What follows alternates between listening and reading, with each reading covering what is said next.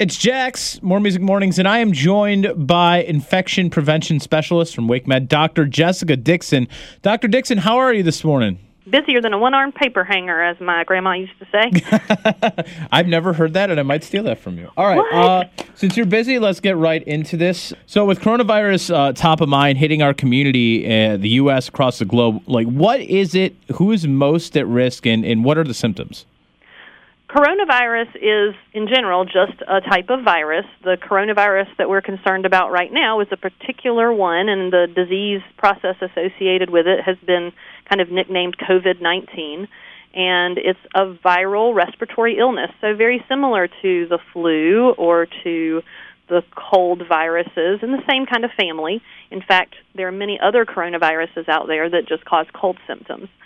From a risk standpoint, I think we're still learning a lot about who is at risk for having it and about who's at risk for serious complications. So I think the question of who's most at risk for having it tends to be the older you are, the more at risk you are for contracting it. It does not seem to be affecting children as much as we would normally expect some sort of respiratory illness like that to affect children. You know, when we think of influenza, we think of the very young and the very old being disproportionately affected. In this case, children really don't seem to be affected as much. The people who are currently having the negative outcomes are people who are older, and I've been asked, what's the age cutoff? I don't know that you can give one. It's kind of a sliding scale. The older you are, the more at risk you are for complications. Certainly people over the age of 60 are at greater risk.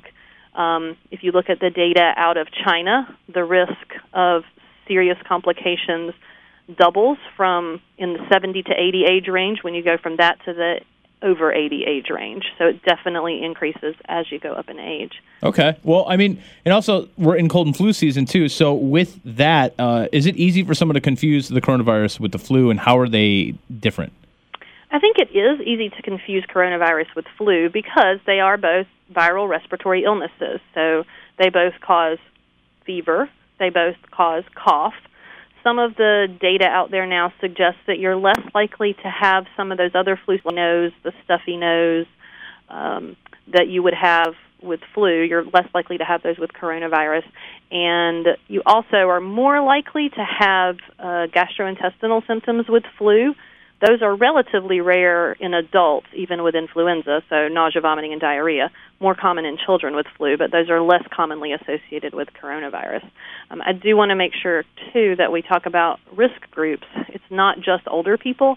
People who have underlying health conditions are at higher risk for both contracting and having serious complications from coronavirus, and people who are immunocompromised. So cancer patients getting chemotherapy are definitely at higher risk. People who are on immunosuppressive drugs for autoimmune conditions definitely may be at higher risk. And so those people should definitely talk to their doctors about, what their risks are, especially if they get sick. Anyone who has diabetes, heart disease, kidney or lung disease, those are also people that may be at risk for complications from coronavirus. You see a lot of people wearing just hazmat suits and walking around. What can people do, to protect themselves from the spread of coronavirus? Well, the good news about this is the things that you do to protect yourself from coronavirus are the same things that I hope you're already doing right now and have been for the last several months to protect yourself from the flu. So, number one, try to stay away from sick people. That can sometimes be difficult. I have an elementary-age child. When she is sick, I am sick. So sometimes that's just not possible. But as much as you can, if you're out in public and somebody's coughing, try to keep your 6-foot distance. Or, you're in the office and your coworker's coughing, try to keep 6 feet away from them. Suggest they go home. Keep your hands clean. Certainly a lot of the way that we get sick is by infecting ourselves because we touch our faces a lot. I know there's something that's kind of gone viral on social media that's a lady giving a press conference saying, the best thing you can do is not touch your face, and then she licks her finger. But we do that. We rub our eyes, we scratch our noses. It's hard. We bite our nails. It's really hard. And so really being mindful of that. I'm going to get tasers, and we're going to do just a little zap every time you touch your face. And you'll stop doing that eventually. But, not touching your face is a really important piece of it. But if your hands are clean, touching your face is less dangerous, right? So making sure that you're cleaning your hands, people who do what I do for a living already, like, we don't touch things in the environment. I don't touch elevator buttons with my finger. I hit them with my elbow. I don't run my hand down the handrail as I'm walking through the airport, like my daughter did when we were going to Disney World. I don't touch handrails. So, again, being mindful of the things you're touching, and if you're going to touch the handrails, great. Maybe clean your hands afterwards. So really good hand hygiene, thinking about what you're touching, not touching your face. Those are the best ways to protect yourself. And there are also things you can do to modify your risk for infection in general. So, right, get lots of sleep, eat right, stay hydrated, try to decrease your stress levels. All of those things are general infection prevention tips. The other things that you can do, again, are clean your environment, especially if someone in your house is sick. Make sure you're cleaning the things that people touch. So cell phones, tablets, light switches, doorknobs, all those things that people touch a lot are ways that we transmit infections really easily among the people close to us. Because if you look at the data for coronavirus, many of the people, in fact, most people that have it, got it from a household member. So they didn't get it from passing someone in Walmart. They got it from someone that they have prolonged close contact with. Now, if like you heard about the person who had coronavirus in Raleigh, they went to eat at that restaurant, and people were worried, like, hey, I was at that restaurant too that same day. What should people do if they think they may have been exposed to it? So if you think you've been exposed to coronavirus, what the state health department is telling everyone right now is to call their hotline. They do have a hotline established at the state level. It is manned 24 hours a day, 7 days a week, and that is where you direct your inquiries if you think you might be symptomatic, but you haven't been around anybody that you know of, or you think you might have been around somebody, but you're not symptomatic. I'm getting Facebook messages and text messages all day, every day from friends and family saying, oh, my gosh, my husband traveled to California last week. Do we need to be worried? Or my husband was in New York over the weekend. Do we need to be worried? And so right. Those kinds of inquiries the coronavirus hotline for the state can answer. Okay. And now you see, if you go into like any grocery store, you're going to see like toilet paper cleaned out. You'll see cleaning supplies cleaned out, yeah. and masks. Sometimes you have like a shortage of things. I guess when it comes to what I'm asking, like, do the masks work? What cleaning products work versus what doesn't?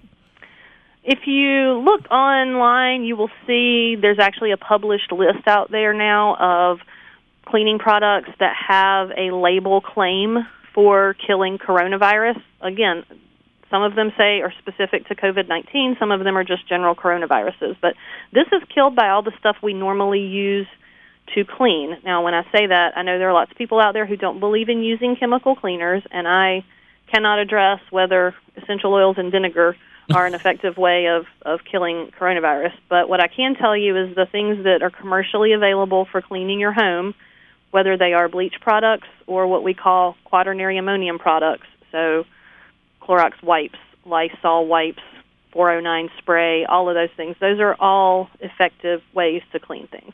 Okay. And as a healthcare provider and infection prevention specialist, what is your top advice for like the general public as we continue to learn, as we continue to know more about the coronavirus? I think that in 2 words, I would say don't panic. Or maybe what I need to say is stop panicking, because people are already panicking. This is something for those of us who were around in 2009. Remember when H1N1 was swine flu? Yeah. Everybody was freaking out. We were putting it on airborne isolation and dressing people in, a lot of protective equipment if they were taking care of these patients in the hospital. And there was a similar level of panic. I think it didn't disseminate as much, probably because 10 years ago, social media was not quite as ubiquitous as it is now, and the panic was tamped down a little bit. But this is a not dissimilar situation where when it first happens, it is what we call a novel pathogen. And so because we don't know how it behaves, we start at the most restrictive level with what we do. So we want to do the maximum number of things we can to keep people safe. And as we learn more about it, we say, oh, you know what? It's really not as big a deal as we thought it was, or as serious or as scary as we thought it was. And so we're going to back that down a little bit. So by, H1N1 started in the spring. By that fall, H1N1 was just flu. Right. And right now it still continues. Most people who have seasonal influenza, who have influenza A, have H1N1, but nobody's going around going, oh, my God, you have swine flu. Don't get near me. So I think that it is quite possible that a year from now we'll look back on this and say this was just another virus. This is when it came up, and now everybody has it, and it's not as big a deal. We won't know that until we're looking back. But, right now there's no need to panic. Prepare yourself, certainly. If this gets everybody washing their hands, I'm a fan, because certainly that's hand hygiene among the public is not what I would like it to be. So if you're out there washing your hands, great. Do you need to stock up on toilet paper? Is this the apocalypse? Is this a Stephen King novel waiting to happen? It really isn't. And so listen to your public health authorities. Don't listen to all your Facebook friends. And, be mindful of what you're touching, of where you are, of who's around you. Stay home if you're sick. That is another thing that I really wish I could convince people to do. I have an elementary age child. People put their kids on Tylenol or Motrin in the morning and send them to school so they don't have a fever. Stay home if you're sick. Okay. Keep your kids home if they're sick. If you're home with your kids because they're sick, you're sick, and you're tired of looking at each other, you just want to get out of the house, but you're all still sick, please don't go to the playground or the park. Just go out in your yard. Really be mindful of others, because there are lots of people who get coronavirus who aren't that sick. We're starting to see more and more news stories about people who are recovered. So it might not make you that sick, but just like the flu, my case might not be that serious, but if I give it to my immunocompromised elderly grandmother, it might kill her. So we need people to really stay away from other people if they're sick, cough into the crook of their arm, keep their hands clean, and protect the community as well as themselves. So what you're saying is don't be like the guy in New Hampshire who was told he has coronavirus and should isolate himself, then went to an event. Exactly. Please don't be that guy, because you're just going to be on the news and we're all going to hate you. And we're all going to laugh at you. Well, Dr. Dixon, thank you so much for all of the wonderful information. Thank you for joining me, and I really appreciate it. Absolutely. Thanks for having me. If you want to learn more about Dr. Jessica Dixon or WakeMed, go to wakemed.org. And WakeMed has a virtual urgent care that wants you to be healthy for just $15. You can download the WakeMed All Access app and be seen online 24/7 using just your smartphone or tablet. You don't have to leave your home. With the same skilled providers who staff WakeMed emergency departments. If you use the coupon code CARENOW, all capital letters, all one word, CARENOW, on the payment page, you get a discount that's up to $30 off the regular rate until March 31st. So go and download the WakeMed All Access app.